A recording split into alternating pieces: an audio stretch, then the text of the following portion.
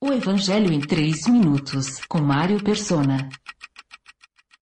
Quando Paulo se despediu dos irmãos de Éfeso em Atos capítulo 20, ele os deixou avisados do que deviam fazer depois que não pudessem contar com a ajuda pessoal do apóstolo.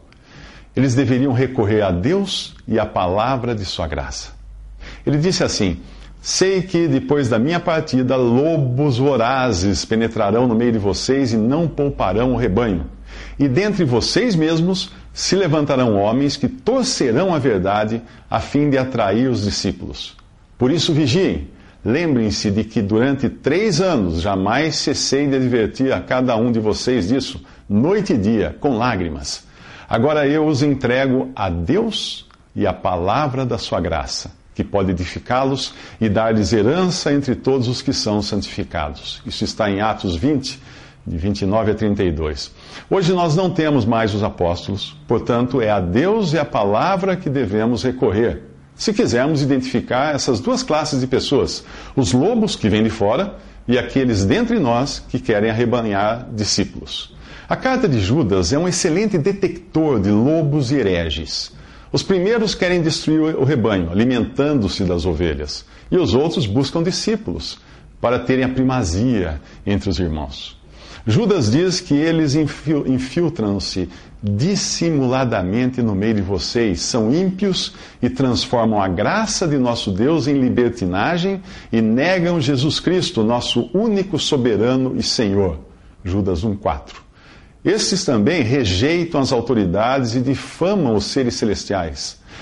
Nos evangelhos, o único que vemos repreendendo Satanás e os demônios é Jesus. Apesar de os discípulos expulsarem demônios, eles jamais repreendiam Satanás. E nem mesmo o arcanjo Miguel, quando estava disputando com o diabo acerca do corpo de Moisés, ousou fazer acusação injuriosa contra ele, contra o diabo, mas disse: o Senhor o repreenda. Isso está em Judas 1, de 8 a 9. Ao crente é dito para resistir ao diabo, não para repreendê-lo. A prepotência e arrogância no tratamento com as potestades celestiais é um indício para você identificar os falsos obreiros, aqueles que difamam tudo que não entendem e as coisas que entendem por instinto, como animais irracionais, nessas mesmas coisas se corrompem. Judas 1,10. Mas Judas não para aí, sua carta dá 3 características desses homens ímpios, vestidos em pele de cordeiro.